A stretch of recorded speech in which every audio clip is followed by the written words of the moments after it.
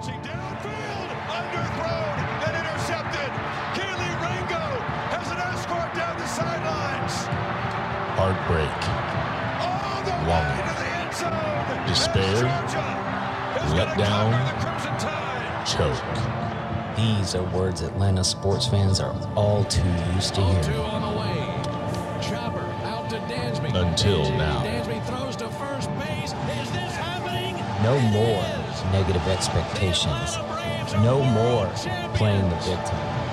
No more fair weather freeloaders. No more. 38-yard field goal by Morton Anderson.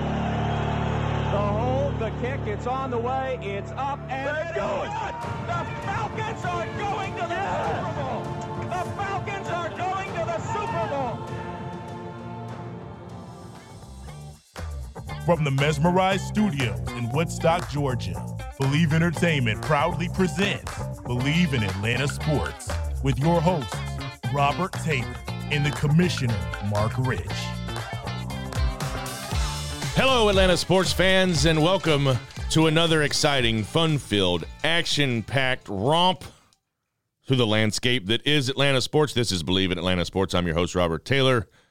Directly across from me, but you won't see him because we have paused our video action for a while, but I got the Commissioner, Mark Rich, in the house with a giant Diet Dr. Pepper in one hand and a giant cup of coffee in the next. He lives on caffeine and sports alone. What you can't see is I'm decked out fully in Hawks gear because I forgot we weren't videotaping.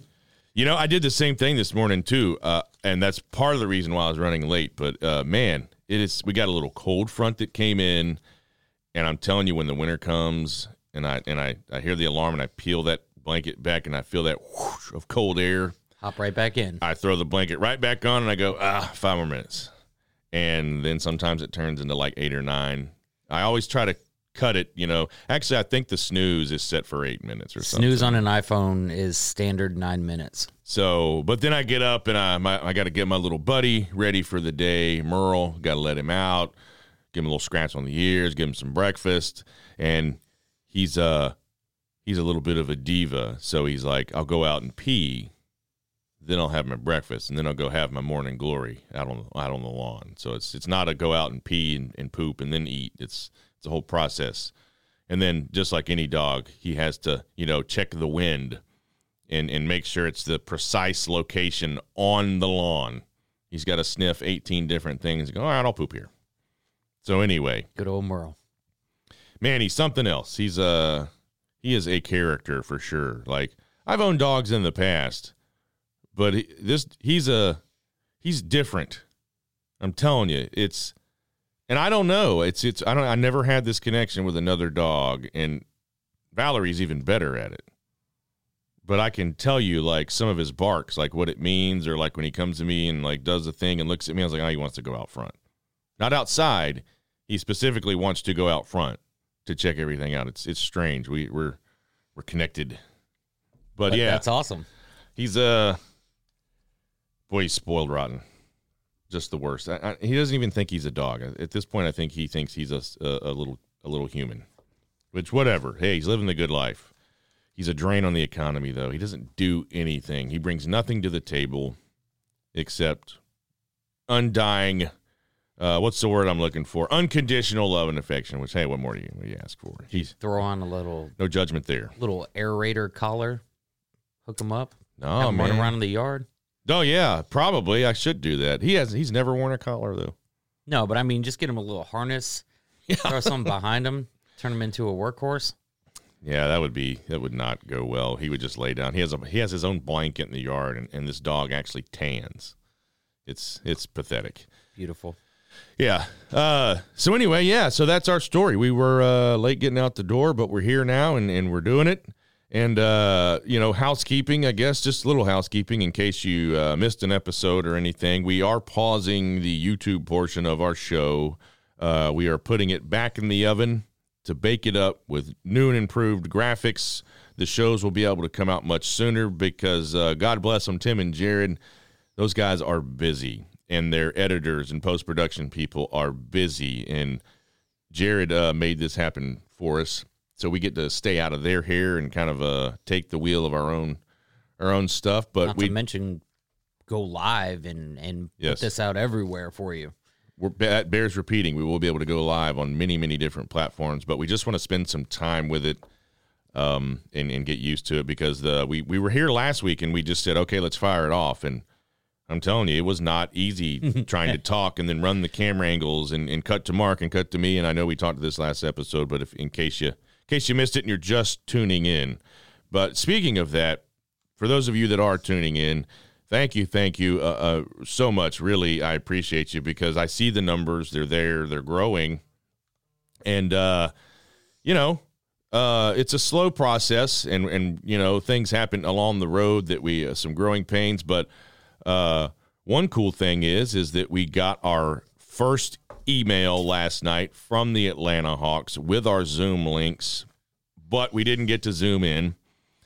I had a lot going on. I was working on a little special surprise project at the house because the lady is out of town in Nashville for work, and she's going to get home today and see it. But then I had school, I had work, Mark had work.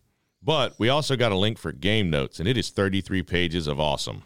I try a lot to read, and it puts me to sleep. I don't know if there's just something wrong with my brain, or if I'm just an overly tired human being, or I over-caffeinate myself and crash all the time. But this is something I'm thoroughly ecstatic about getting to read.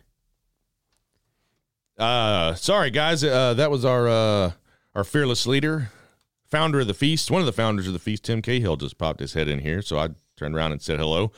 But it's 33 pages of good stuff. And speaking of that, the Hawks, the Warbirds, I'm going to call them the Warbirds this year, because they're going to war. They are going to be a very good basketball team. Whole ass problem. Home opener last night. They beat the Rockets. I'm going to go off memory here. I'm going to say it was 117-107. Is that right? Absolutely correct. All right. They start the season off on a positive note with a win. John Collins led the way with 24 points. And our boy Trae Young was right behind him with 23. But let's talk about Trae for a second, because of our fantastic door into the world of the Hawks this year. Let's call it a crack. We got our foot in, and we can kind of peek in, into the Hawks world a little bit. And you could find this stuff yourself if you looked, but this is kind of all put together for us. And I knew Trae Young was a good basketball player, but what is this, his 7th season in the league? 6 or 7? That 33-page guide would tell us, but it's 6 or 7 years in the league. So already, Trae Young, in I guess you would call this a point assist double-double. Yes. So all-time in NBA history with 30 points and 10 assists, he has 51 games. That's good enough for number 9 all-time. 7 behind Magic Johnson. Then you got Jerry West at 69. All-time 40-point, 10-assist games. That's good for number 9, again with 11. And he's 1 behind LeBron and Iverson at 12, more than Jordan, who had 9. You made me second-guess myself. It's his 5th season. 5th season. Okay, so I'm, even better. This is his, so after 4 seasons he's done this, guys. Yep. And this one bugged me a little bit, because he was 3rd team All-NBA last year, despite leading the league in assists and points, and only the 2nd player to do it in league history. That to me is, and you said it, and tell him why. Tell him why. Trae's a villain. Trae's a villain now, and I don't know what everybody's problem is, but there's always going to be this mild disconnect between he and Ja Morant and their worth. And Ja Morant beat him out for 2nd team All-NBA, and there's people speculate why that is, and because Ja is a more explosive player, maybe more. He's a walking highlight reel. Trae is too, just in a different way. Trae pulls up from half court, and Trae goes on insane 3-point barrages, and he's just I don't know. They play differently, but as far as the 2nd and 3rd team All-NBA goes, I'm sure that doesn't really matter to Trae, if it does, it works out in our advantage because all it does is it increase the chip on his shoulder, because I feel like the downplaying of the Hawks and the constant it's like they don't overlook us, but they like to downplay how good we are or what we can do. It happens all the time. It's very frustrating. I can't think of a specific example offhand, but it's just like power rankings and stuff like that. Like the Hawks are always underrated for whatever reason. But I hope everybody paid very, very, very, very, very, very, very close attention last night, because this is the first real basketball game that these guys played together as a team, the first one that counted. Now, nobody's expecting the Rockets to set the world on fire. They're a very young team, but it looks like they're going to be exciting to watch this year. Dejounte Murray's coming out party was a bit impressive. I'm familiar with all the other guys. I know about Murray. I've just never paid this close attention to him because he wasn't on my team. But last night he goes for 20, 11, 5, 5, and 1. 20 points, 11 assists, 5 steals, 5 rebounds, 1 block, in the big stat, 0 turnovers. He is an absolute animal. He's the way other players talk about him too is so exciting. I heard John Collins in a post-game interview talking about how his energy is like very much needed. He's that dog on the court. How he insists on guarding the other team's best guard every game that he has to guard them. Which for people who aren't paying attention, that means DeAndre Hunter gets to guard the next best player on the team or the best player on the team, whatever. You got Big O, but it opens them up. So now where Trae Young might have been what people call a defensive liability for us, now we have our number 2 guy. I don't even want to call him that. After this first game, this team is just a team right now. We're not going to put any hierarchy or anything on it. But Murray went nuts last night. The 0 turnover thing is huge. We had a very, very bad, not very bad. We went 7 for 25 from 3-point last night. Trae was 1 for 11, if I'm not mistaken. So, like, not a great night from the 3-point line. And a lot of times you'll see when the Hawks have a really bad 3-point shooting night, those tend to be the games that we lose. We didn't lose this game. We won this game by 10 points. So the rest of the season is exciting because these guys are just getting used to each other.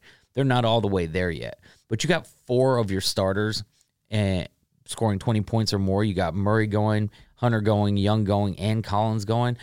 What I saw in the game last night was the hot hand got fed. And it seemed like last year John Collins tended to get left out of the offense. And I don't know why that was, or if it was discomfort or injury or what caused it. But like last night when John was hot, he kept getting the ball and he led the team in scoring. But like that team aspect of how they're playing right now and how they played last night, if that continues throughout the year, it's going to be a real big problem because these are 4 guys in the starting lineup that we know can score. Bogey's not even back yet. Bogey wasn't even in the lineup right now. That's another guy that can score. You've got Big O being about as efficient as he can, 6 for 8 field goals. He went 13 points and 9 rebounds. That is, if that's a consistent thing for him throughout the year, that is huge for us. Clint Capella, 2 points last night. That's not a... It is what it is. Clint's in there to rebound, to play defense, and scoring's a luxury for us if we get scoring out of Clint Capella. Those are going to be second chance points, but we're not running the offense through him. That guy in the middle, the Holiday brothers come in, and they're going to be essential for us as far as depth, the second team, and they help out on defense.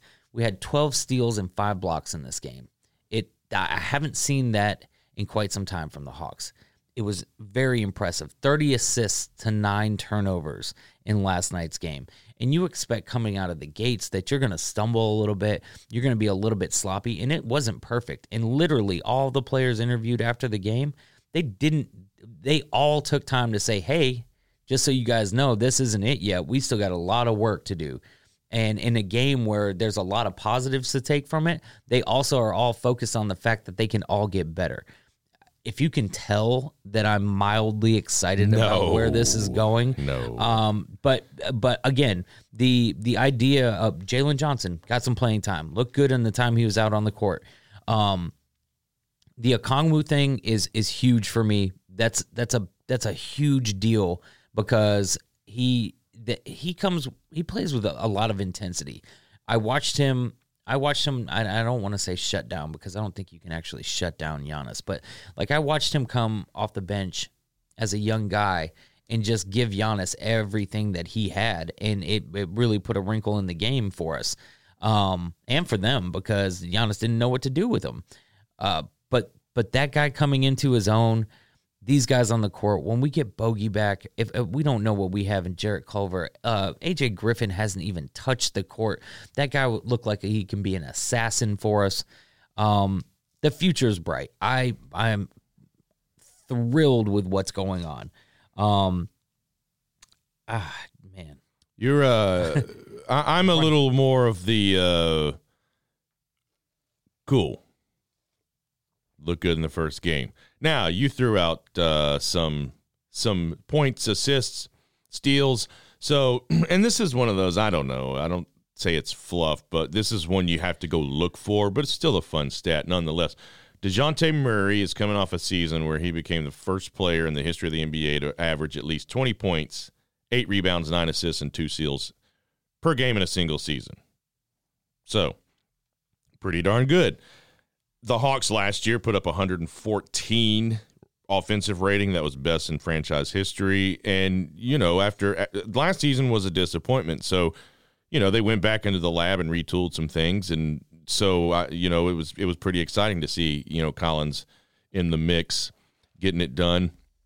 And I just, for me, I'm like, yeah, it's great, but let's see where we're at with game 20. I'm always kind of one of those. Like, I like to slow roll it into the season, but like I said, you've got coffee and Dr. Pepper over here, so you're double fisting it. So the caffeine has nothing to do with this. You're jacked up on caffeine, adrenaline, and Hawks basketball. I would have rolled out of the bed with this energy for the Hawks, but because I've seen what the Hawks were. I saw what the Hawks were without Murray, and I see what he brings on both sides, offensively and defensively, what he brings in. Like, just the energy with him being out there. And they're going to figure it out. They're going to get better playing with one another. It's going to get even better. I've seen enough. I've seen enough of these guys. And I've already seen people online talking about Cam Reddish's performance for New York last night. Cam had a great game. Kevin Huerter, great game for the Kings. I think both of them scored over 20 points. That's not us anymore, okay? We had to make some moves. We had to do some things. It's a business. Yeah, 100%. And this is what we have now. And from the eye test from game 1, it looks like we have a pretty good product on the court. And we have a little bit of depth. We don't have, we grew up, the Hawks, this team grew up together. So your Kevin Huerter and your Cam Reddish, those were your guys that we drafted, that you got used to, that you loved. Red Velvet, you know what I mean? Like, those people are gonna miss those guys, but I need our casual fans to not talk about like what we've lost in these situations and focus on what we have, because what we have and what we have to build from right here is very real. And who knows if there's another move coming down the pike this year, or if this is going to be the squad that we roll with the whole season. But either way, what we have is good. What we have is exciting, and this team can go toe to toe with just about anybody. Yeah. Hey, you said it. I believed it. I said it, that the Hawks were going to be good this year, but I'm just one of those, like, if guys, like, if everyone stays healthy, if this happens, if that happens, if everything goes according to plan, Hawks go to the playoffs. And we all know some people don't know this, but the Hawks had one of the longest playoff streaks in the history of the NBA. Went for 10, 11, 12 seasons in a row. They just haven't gotten very deep. Now, this team, looking the way that they look in preseason and last night, if everything goes right, there's no reason to believe they won't make another deep playoff run. We're all still waiting for that first NBA Finals appearance. Do I think Trae Young can take the Atlanta Hawks to the NBA Finals at some point in his career? Absolutely.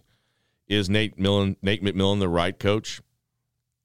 Seemingly. I don't know yet. That remains to be seen. He had that great first season, and it was one of those where he got the job and he took the job, but he wasn't quite sure if he wanted the job, and he was a little hesitant about it. Then, everything went well, and then everybody saw last season it was a downturn. It was a disappointing season, but now they got Murray in here who looks like he's going to be that spark plug, like not that Trae's not a dynamic player, but, sometimes that piece that kind of, puts it all together, that gels what you got.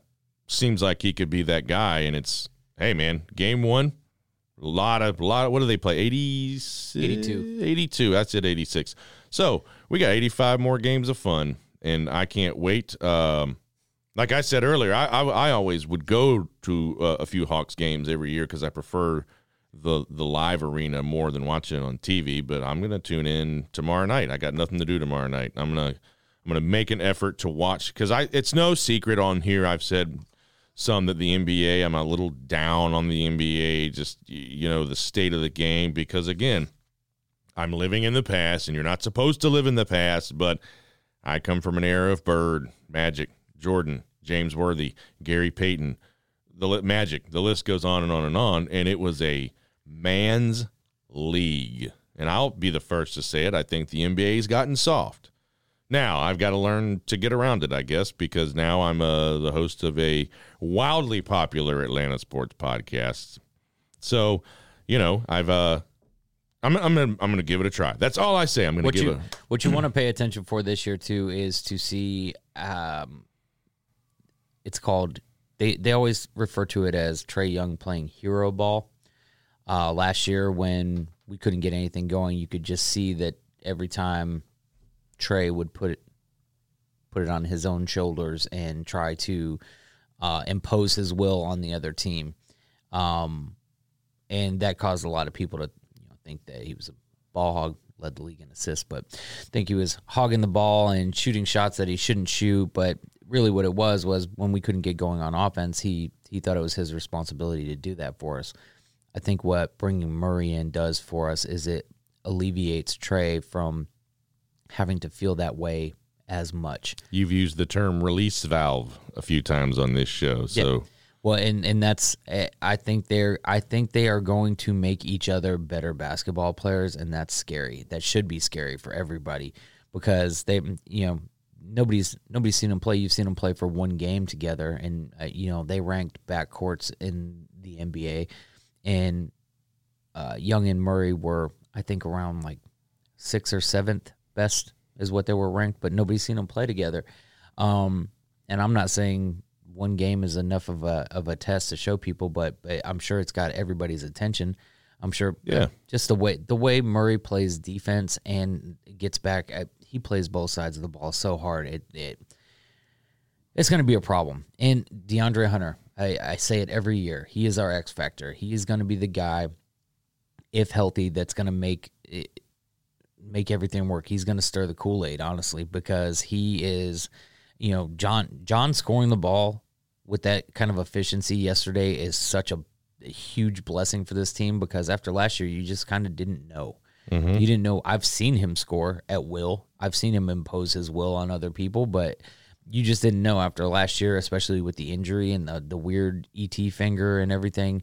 You don't know what you're going to get from him, but last night, honestly, his post-game interview was like refreshing. Just listening to him talk and listen to how he sounds and how excited he was about this team and having DeJounte here. It's a cool feeling, man. Last year was kind of like iffy. It was just like a rough year. Like you had an unsure feeling most every game, and things that you thought you knew about the Hawks and how you felt about them, like, didn't always come to fruition, and things weren't always going, and I don't want to say the way that you wanted them to, but like the way you knew that the Hawks could play, they just weren't doing it, and it just something seemed off all last year. And I'm not saying that this is the one answer that we need to fix everything, but again, the Rockets aren't setting the world on fire just yet. Very young team, very fun team to watch. But as a first game with all these guys together, it is it's very encouraging for all Hawks fans. We have a tale of two Hawks fans here. I've dipped my toe in the water and waded in, and it feels warm and comforting. And Mark has done a full-on triple Lindy into Hawks basketball, and I love it. So he's fired up. If you can't tell Mark's fired up, well, I don't know what's wrong with you then. But hey, but the Hawks are here, man. The Highlight Factory. It's all fun, and you're gonna get some free tickets this year from our good friend Christy Campfield. They got some great seats. You've sat in them before. I've sat in them. You just got to hit her up, man. She'll throw you some Hawks tickets. I better get a text message. But moving forward, there's not a lot in the Braves universe. Well, there is, but as far as watch. Yeah, exactly. There's a great interview on Spotify with Brian Snicker and Buster Olney where he kind of dives into that stuff. And again, Snicker uses I don't want to say coach speak, but league speak, whatever speak of, I love him. They know I want him back, but I'm a guy that I just try to help. I'm not really involved. I understand it's a business. This ridiculous reporter from, I call it shit-sided, but it's fan-sided, says that Dansby's going to go play for the Cubs because Mallory Pugh plays for Chicago, and he's going to go be with her, and it's the dumbest thing I've ever heard because the Cubs suck, and Dansby's a winner, and he wants to win, and the Cubs are in no position to contend anytime soon. He's not going to the Cubs. I heard that tossed out, and then I saw this. I swear fan-sided just writes to write sometimes. They just let's just pull it out of their ass and let's throw that out there in the universe. It's not a thing. But just imagine for what it is. People click on it to see why. Clickbait, of course. But that's what I'm saying. Like that's what it's for. They get results in that respect. But I'll say this: I'm not going to pretend that I know Dansby Swanson. I do not know him. I have never met him. Honestly, just watching interviews, seems like a pretty good guy. He's strong in his faith. He's a winner. He hates losing. Outside of that, I know nothing about it. But one thing I can tell you about relationships that I know, typically, whoever makes the most money, that's where you go. Whoever the breadwinner is.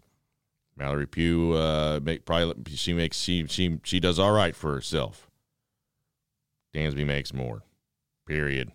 And he's about to make a lot more. Yeah. So I'm just saying, and I don't mean that in a bad way. I'm just, maybe that's not the dynamic their relationship has, but a lot of relationships. Oh, mama's got the better opportunity. Mama's got the better job in Seattle. Daddy's going to Seattle. Daddy's got the better opportunity to make more money in Atlanta. Staying in Atlanta. And I think Mallory Pugh, and I might be wrong, I think she may be from the Chicago area. I mean, she may have some connections there. I'm not sure. I didn't get that far into it. But again, Dansby Swanson lives here. He has lived here. He grew from a boy to a man right down the road from us, Marietta High School, all that stuff. But again, I don't know. And I said it wasn't going to happen this week. It's not going to happen today, but if it doesn't happen in 2 weeks, red flags will go up. But that's all we can do. The Giants have been thrown out there, but the real answer is nobody knows where he's going but him. And it'll be fun to watch it all unfold. One thing I can tell you is the powers that be at the Atlanta Braves have said they want a top 5 payroll. So we can expect a spending spree. He's come out, I think there were 7 last year, but he has said, and Terry McGurk, this is who we're talking about, has said he wants a top 5 payroll. So the Braves are going to spend some money. You would think because they want a top 5 payroll, they've got all this World Series money and everything. Shouldn't be an issue keeping him here. But if we've learned anything from the Freddie Freeman saga, it's all how it's handled. Never know. And I'm going to still stick by my thing where I said lessons learned. Dansby watched it all go down, and I guarantee you, he spent a little time on the phone with Freddie Freeman about how all that went down. Because Casey Close is his agent, and he watched it, and he's on the inside. And if anybody knows about that situation, it's Dansby Swanson. So, and at this point, all I can say is if he's here, he's here. If he ain't, he ain't. But I'm not sure how I'll feel about it, simply because he has said he wants to be here. The Braves have said, glue guy, we got to have him here. So if it doesn't get done, I don't think I'll be as bitter as when Freddie left. I don't think it'll be, see you, Dansby, I don't want to see you eat at my table, but it'll be a little weird just being like, what is this? This is twice now in 2 seasons. We've had a situation where I want to be here. Hey, we want you here, and it doesn't get done. And still, I'll stick to my guns on that one, too. If he does not stay in Atlanta, I will be shocked. Shocked. Because, again, I don't think he's a money guy. You know, I don't think he's out there looking for the most money or the longest deal. I don't think wants he is. money, but it doesn't. You don't get that feeling from him. But I promise, if he doesn't come back, we'll order Casey Close dartboards.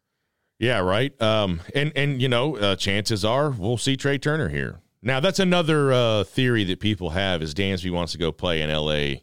with Freddie. Really? Yeah, I mean, people talk. I mean, just people say things because fair enough. Him and Freddie were close, and again they do the whole. Oh, did you see Charlie Freeman? Well, he's a baby. He loves Dansby. Big freaking deal. That was nice that he ran up and hugged Dansby. Okay, cool. It doesn't mean Dansby's going to run out to L.A. to be closer to Freddie Freeman's kids. But again, I mean, hey, and here's now. I don't know if his agent has been in his ear or anybody's been in his ear, but Dansby Swanson, cannot deny, he's a good-looking man. He's got a luxurious head of hair. He's an attractive fellow. Guess who does well out in the big, bright lights of L.A.? Pretty people. They may be appealing to his, hey, you could do some appearances in movies. You could some feature films. Sell some things. Who knows what they say? Like, hey, come to L.A. Everything's better in L.A. Everything's bigger and better in L.A., He's not a LeBron, though. I mean, that's why LeBron went to L.A. to make his stake. He wanted to be an entertainment guy. Whatever. Let's not waste our show on that loser. He's not a loser, though. He's a winner. He is a winner. Sorry. But they lost pretty bad. They did. Somebody put out a thing that's like the Lakers have been eliminated from the 23 playoffs. But if it goes like this, it's gonna be ugly though. Oh yeah, more than just eliminated. It's embarrassing. But LeBron is toxic. But he's also like ageless. Like that guy is still out there doing his thing. It's cool. But you know why? He takes good care of himself, but all these numbers they throw out, it's taken him much, much longer to achieve this status than it did Jordan. All these points and rebounds and all these things, Jordan did it in much less time. And it's fine. Like whatever. We can have that conversation, but I think that needs to be like an episode where there's like a huge round table discussion about it because between me and you, there's no argument. This would just be a shit on LeBron fest, and sure. I don't want to do that. I just know I do. I just know Jordan's better in my mind and in a lot of people's minds. Jordan's the GOAT, and I mean LeBron's top 3. He's just not number 1. He's the best of his era. I don't want to have a rant tale. We don't need to. Nobody's ever going to convince me otherwise that his on-court persona, his NBA persona sucks. Outside of the realm of the NBA. Pretty good dude. Does a lot for the community. Spends his money. Educates people. Sends them to school. Does good. There's no doubt. Anyway, enough of that crap. Back to the Braves. So it's going to be interesting to see what the Braves do, given this new news we have of wanting a top 5 payroll. But it's also you start to wonder in that territory of just because you spend doesn't mean you win. You got to have the chemistry. That's kind of what one thing I was going to touch on with the Hawks. Like it seems like they're all jiving together and loving each other, and it's cool chemistry, and the they call it the winning formula for a reason. It's not just hey, the Hawks have DeJounte Murray, Trae Young, and, LeBron James is coming to Atlanta now, and James Harden is coming to Atlanta just because you put – and look at L.A. They put together a super team, and they were the stinkiest super team in the history of super teams. So we're going to have to find a third C because culture and chemistry seem to be running rampant in Atlanta. Yeah. Braves, Hawks, and Falcons. It's what? Continuity, I don't know. Coaching? Yeah, sure. Coaching is a big part of it. And so, it's going to be fun to see what the Braves do, but also who are these guys that they potentially may sign in this spending spree that is being bantered around and talked about. Like, looks like the Braves are gearing up to make some big moves because winning is addictive.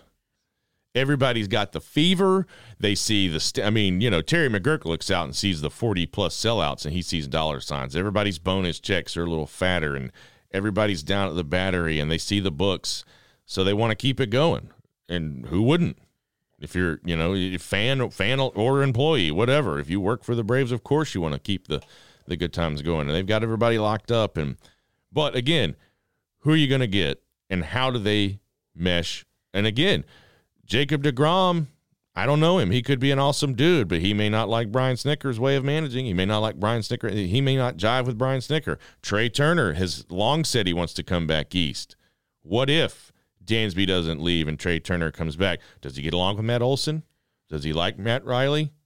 Does he jive? And if he doesn't, if there's friction there, guess what? You don't play as well. And I think that's the biggest reason why you got to get Dansby back. And we've said glue guy about 900 times on this show, but the team, they're a family. They all say it. Dansby said it after the disappointing postseason. We're a family. We spend more time together than we do with our own families. We all love each other. We're in it for each other. Even the guys that were new here, Odorizzi, Jansen, all these guys, I've never seen anything like this. So, again, that's the biggest question. You can go out and spend all the money in the world. Look at the New York Mets. The Yankees have done it. They've all spent boatloads of cash to come up nil. So I don't know if there's what's the litmus test for that? How do you, I guess I'd love to know that process of Jacob deGrom comes to town and does the team take him out?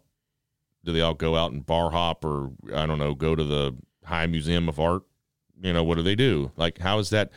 Does he sit in a room with Brian Snitker and they talk baseball for an hour and a half? Like, what's the whole process of, is this guy? Because of course that has to happen, right? You just don't talk over the phone. I'm sure they come down and check out the facilities, even though they play here a bunch. But I'm sure AA handles all of it. Yeah, they walk through the clubhouse and they maybe they take a walk out to the mound, or I don't know. Like they drive through the city. Like surely there has to be some sort of situation like how you acclimate a new fish into your fish tank. Yeah, like vetting. There has to be like a vetting process of hey, is he the right fit for us before we're making an offer? Let's make sure he's gonna be a good fit for the Braves way.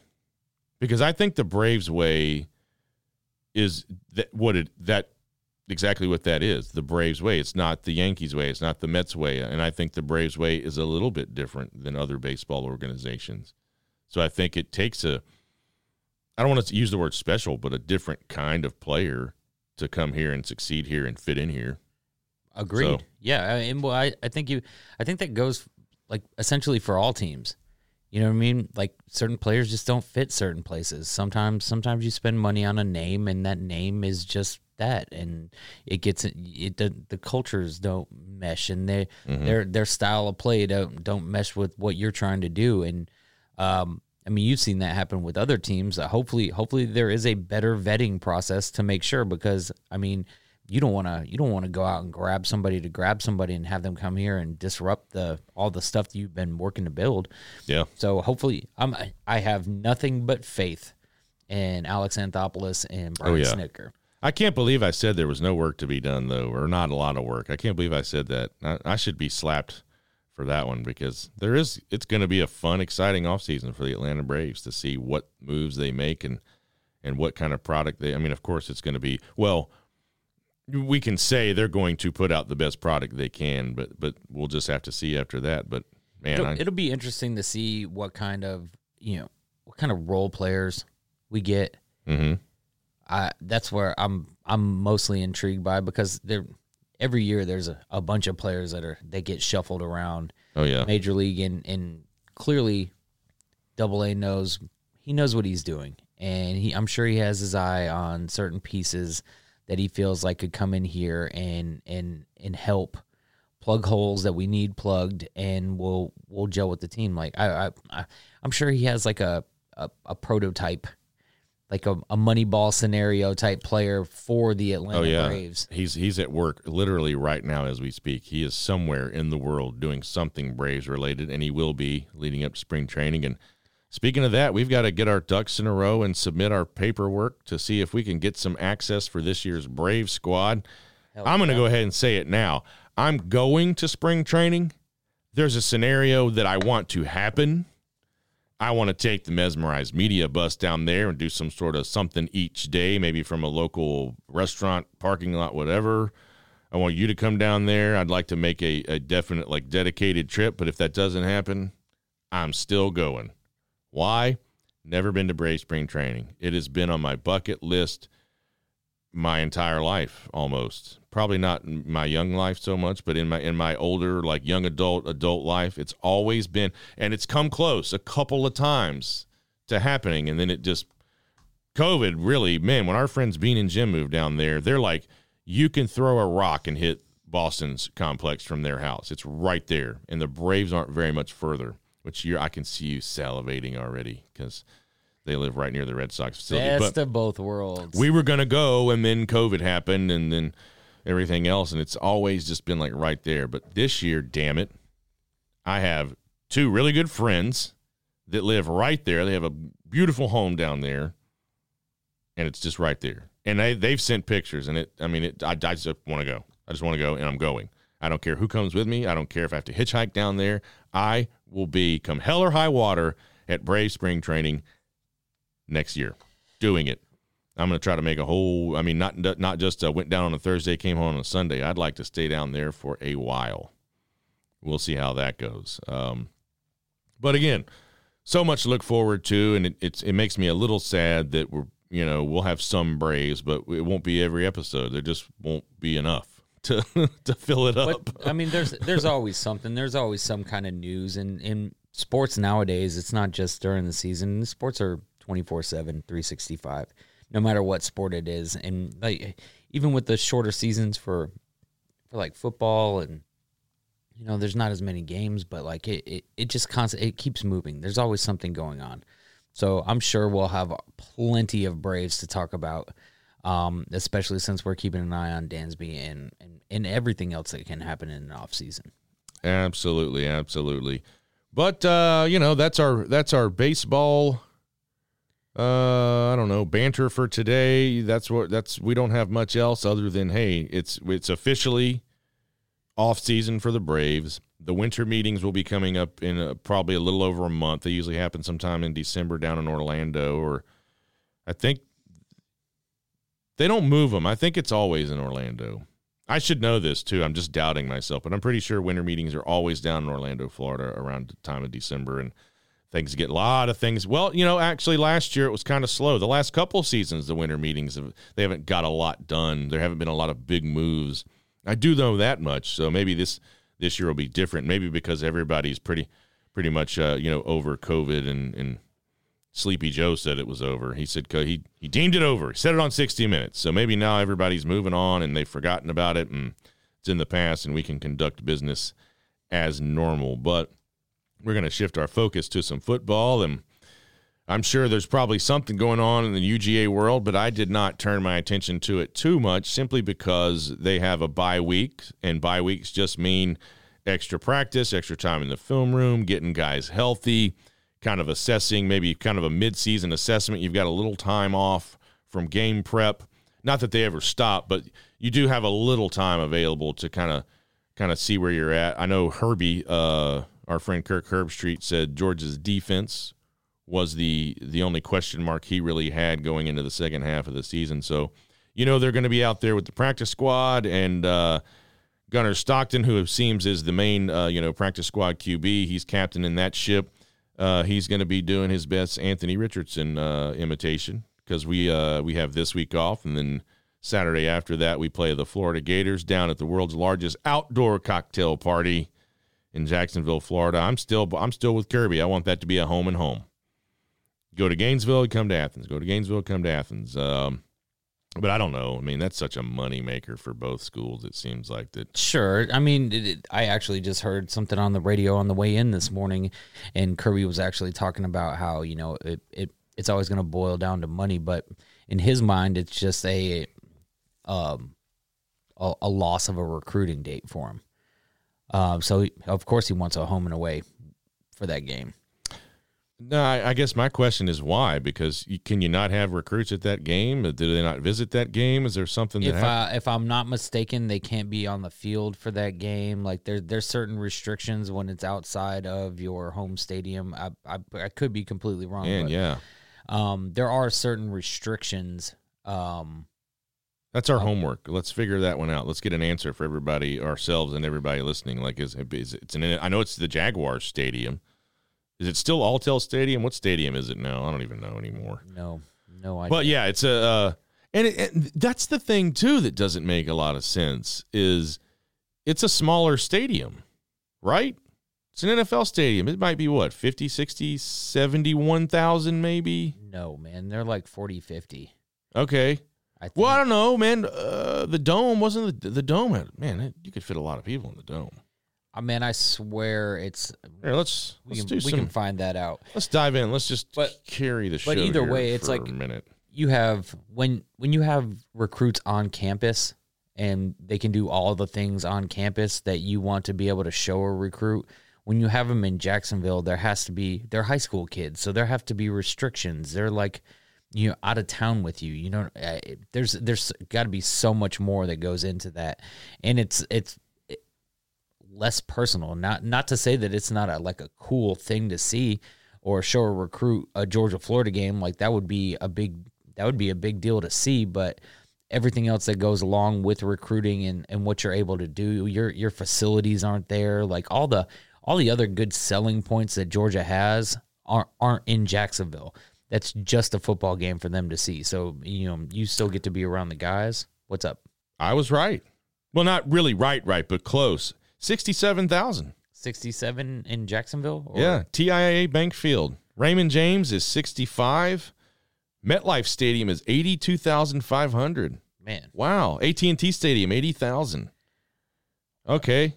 But you're right, though. NFL stadiums used to be smaller.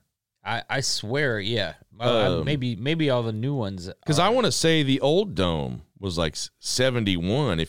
But I think that was on the field. Like if you had a concert and you put seats down on the field too, you could. But yeah, AT&T Stadium is 80,000, and MetLife Stadium is 82.5. So okay, Raymond James 65,890.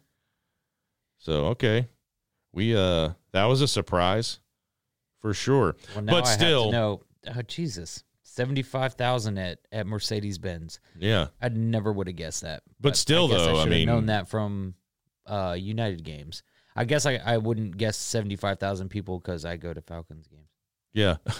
But, you know, Ben Hill Griffin, I don't know what the capacity is, but I know Sanford Stadium's like 92,000 and change. Yeah, so. And you got the big house in Neyland.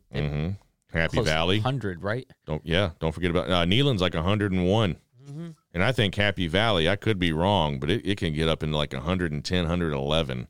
And I think the big house might touch 115 if it's standing room only. Which is crazy. Yeah, those are massive, massive arenas. Crazy, crazy, crazy. So, yeah, you know, dogs are resting up, getting ready for Florida.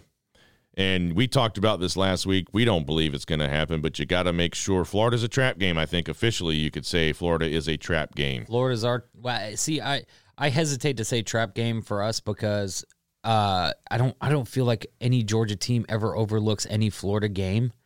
It just doesn't. It's too important for like the school in general. But I know what you're saying. But same way, I feel like Tennessee's got Kentucky before us, so that weekend is two quote unquote trap games right there. Because if they overlook, I don't think they're going to have a problem with Kentucky. Just like I don't think we're going to have a problem with Florida. But it's one of those things where if you take your eye off the prize and you look ahead to to what everybody's deeming the biggest matchup, then, and who would have guessed that before the season, but it is what it is. But yeah, you can't take your eye off the prize. Those are two teams that could cause problems for both of us. And that's my argument because of the implications. That's my only argument that it could be a trap game because they are young kids. And I've already been billing it as such. Like at work yesterday, some Georgia fans came in and I was like, man, November 5th, that's the day. That's the day the East gets decided. That's decided who's going to go play for an SEC title. Period. It goes down that night.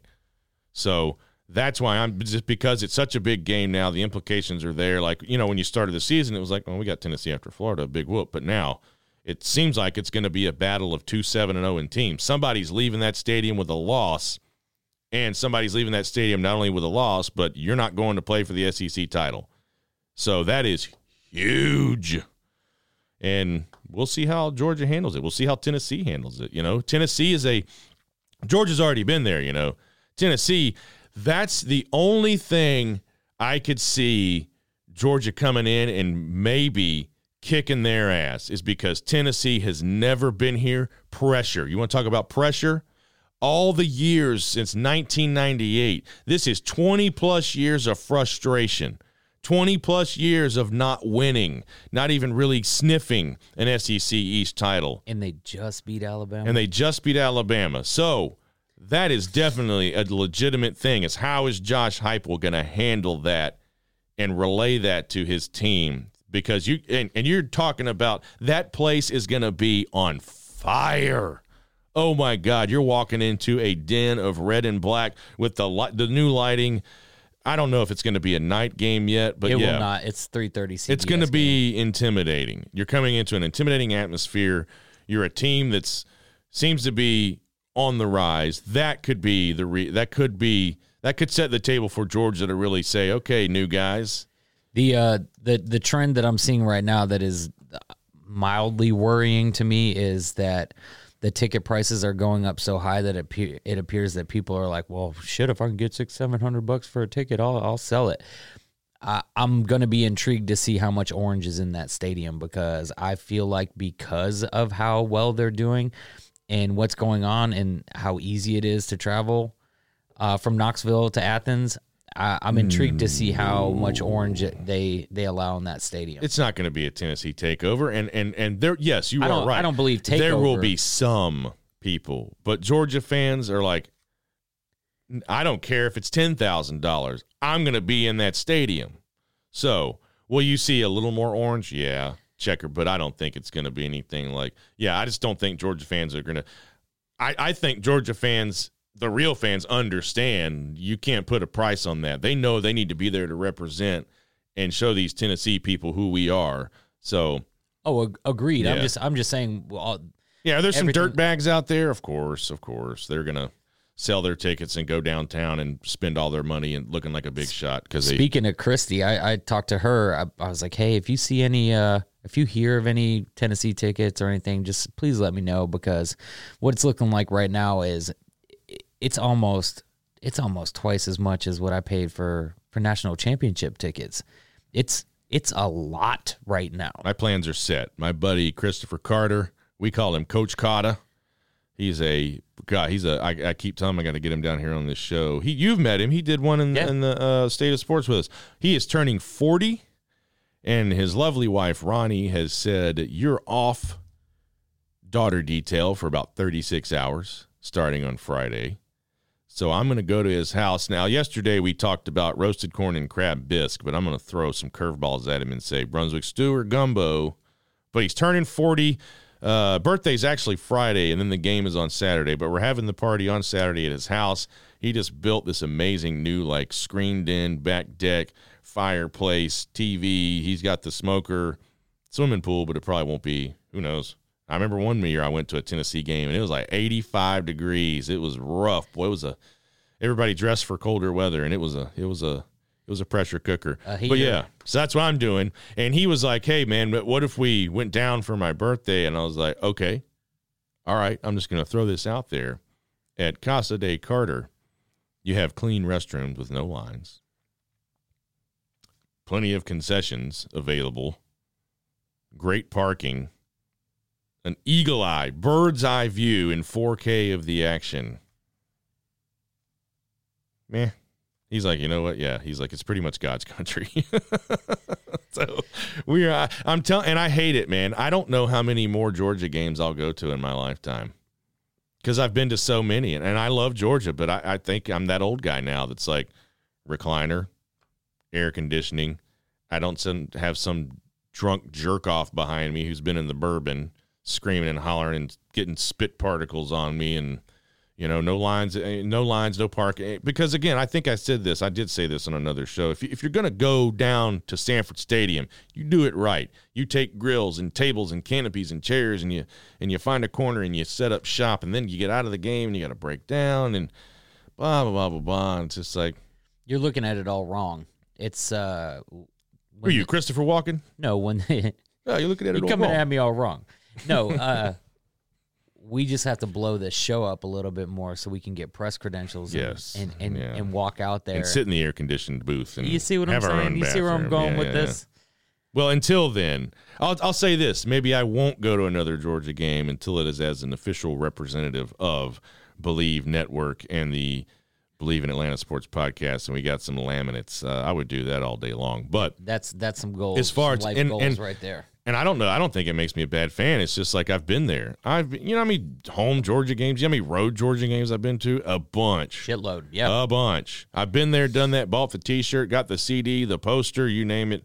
So I've experienced it. And yeah, I do enjoy just sitting on the tube at home and doing them buttermilk brine wings that I've been doing, and Valerie's on the couch watching and asking questions, but also looking at TikTok. And then my little buddy Merle's there, and I'm like, yeah, I'm good.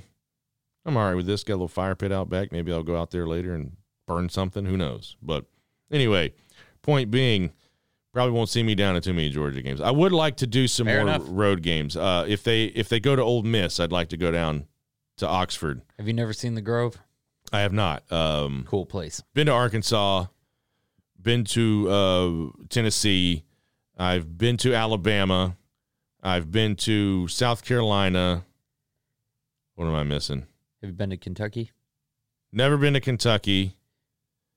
There's been to Starkville. I think that's it though. Yeah. Oh no, I've been to Auburn. A couple times. Easy drive. Yeah, that's not a bad one at all. It's maybe hour and 45 minutes, I think, 2 hours. So yeah, I've seen the eagle fly. And again, it's Auburn, but that's still pretty cool. I've long said I was going to sneak in a pellet gun in my boots though and wing that sucker. Yeeks. Watch him spiral down and crash on the 50-yard line. Yeesh. Then barbecue him, throw him on the smoker. Isn't that like treason? So yeah, I've been around. I'd like to go to Ben Hill Griffin. And I don't know. I guess if I was going to go to Ben Hill, maybe Florida State would be a good one, or Florida Miami, one of those Battle of Florida games. Got to wait till Florida State's good and then go. Wait till they're both good. Yeah, that's what I mean. But yeah, so that's our Georgia, and we're running out of time. I have to go to an AWS seminar today for cloud architecture. So let's go into the Falcons. They are traveling up to the land of Skyline Chili, Cincinnati. Cincinnati.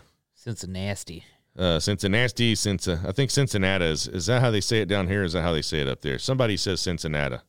So Cincinnati, Cincy.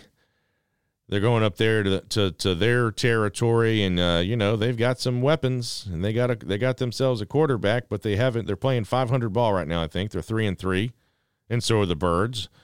I said, and I know you can tell me I'm not a good Falcon if you want to, but I took the Bengals. But we'll see. But they've got Jamar Chase, and he's pretty darn good. And then we got a dinged up Bird in the secondary who's not going to be playing in the form of Hayward. So what's your formula? Well, how do the Falcons beat the Bengals? I'm looking at the injury report for both teams that has Jamar Chase, T. Higgins, and Hayden Hurst listed for the Bengals, but it also has A.J. Terrell as a limited participant. Ooh, that'd be big. Yeah, Isaiah Oliver.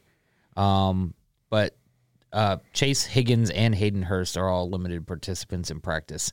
So I don't know what that means come this weekend. It's gonna be tough, but I feel like every game this season has been tough in one way or another for the Falcons. So I don't look at it in any way other than Isaiah Oliver, D. Alford, and A.J. Terrell are all listed on there. So like our entire secondary is listed on the injury report, on the practice status report. So we're just going to have to see what that means going into this weekend. We know we're out without Hayward. It looks like we might be without Walker again, but Troy Anderson showed up and showed out for us last week, so that's not too terrible for us. You got Taquan Graham. We're going to wonder what he's also a limited participant. Ade Ogundeji, also a limited participant. So offensively, we are still without Cordero Patterson. So that is what it is. But if we're able to effectively run the ball again this week, which shouldn't be a huge problem for us. What's the Bengals' run defense like? That would be the question. Yeah, it's not great. I don't know why this won't load, but I had it earlier. I think they're giving up like 135 or something yards per game on the ground. Yeah, so, they're not run stoppers. No, I think they're somewhere in the bottom quarter in run defense. Either way, offense has to play a great game. If by chance everybody's healthy for them, our defense, our ragtag bunch of guys out there, depending on who's able to play, they're going to have to play the same opportunistic defense that they've been playing. They're going to have to. You just can't leave us in the game. I'm nervous about this game. I think we have a 50-50 chance, if not better. In most of our games, we have the apparently the easiest schedule for the rest of the season in the NFL. So it's tough knowing what Burrow, Mixon, Higgins, and Chase can do to you. It's tough knowing what that's going to do to a banged-up defense, and especially since the names on that list are literally all of our secondary, except for our safeties. So you're gonna have to. Grant and Hawkins are going to be called on a lot, I'm sure, but we'll see. I also thought that we would probably drop this game. I know moving forward that we're going to have a chance to get into the double-digit wins, but it all depends on who's healthy come Sunday. I don't have a good answer for how I think this game's going to go until I know who's going to play, because there's a lot of big names on this list. But it's still, until we find out what happens today and then we find out what happens tomorrow, we won't really have a good picture of it. But don't let us hang around. If Marcus Mariota, NFC Offensive Player of the Week, if he comes out there and plays mistake-free football again, that's going to be a real problem. These aren't the Bengals. These aren't the Super Bowl Bengals that we got to see last year. So we will see. It's a road game too, so that's makes it a little less easy for us on top of everything else. But, I got faith in these Falcons. In the immortal words of Meatloaf, you took the words right out of my mouth with mistake-free football from Marcus Mariota. I think he's got to come out and have another performance like he did, similar to the 49ers. And, again, it seems like Troy Anderson is, that kind of head-scratcher pick. Everybody's like, really? With who else was available, we took him. Seems like he might pay off and become a guy, and we talked about it last show, with all these injuries, it's that next man up, mentality. And it's kind of me. I said it before, like, who wants to be a millionaire? Now's your time to step up and earn some money, make a case for why you need to be out there and make a case why you need some dollars on that contract. So, and if you're a competitor, and every player seemingly in the NFL, well, not all of them, some of them aren't, but hey, man, you're there to compete.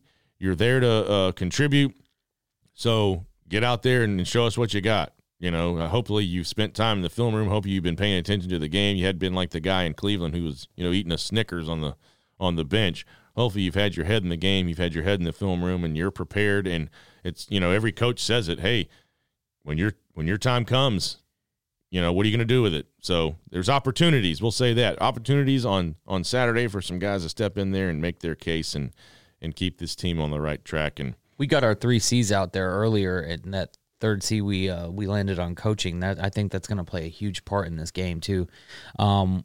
Whatever Arthur Smith can do on the offensive side of the ball to put us in the best position to take advantage of Cincinnati's defense, but really on the defensive side of the ball, Dean Pease is going to have to. He's got his work cut out for him if we're missing the pieces that it looks like we might be missing for this weekend's matchup. So it's all about putting people in the right places and making sure that we scheme properly with what we have with our personnel. Heck yeah. Well, there you have it, folks. That's about all we've got time for today because, like I said, no rest for the wicked besides this podcast gig. We got other things, and I got to go sit on a computer with some headset and listen to somebody talk about the cloud for several hours. So I got to get on down the road, but don't get on down the road too far from us. Please keep coming back because we love you. We need you. You have a great weekend, Atlanta, and more importantly, you got to stay safe. See ya. Do you believe?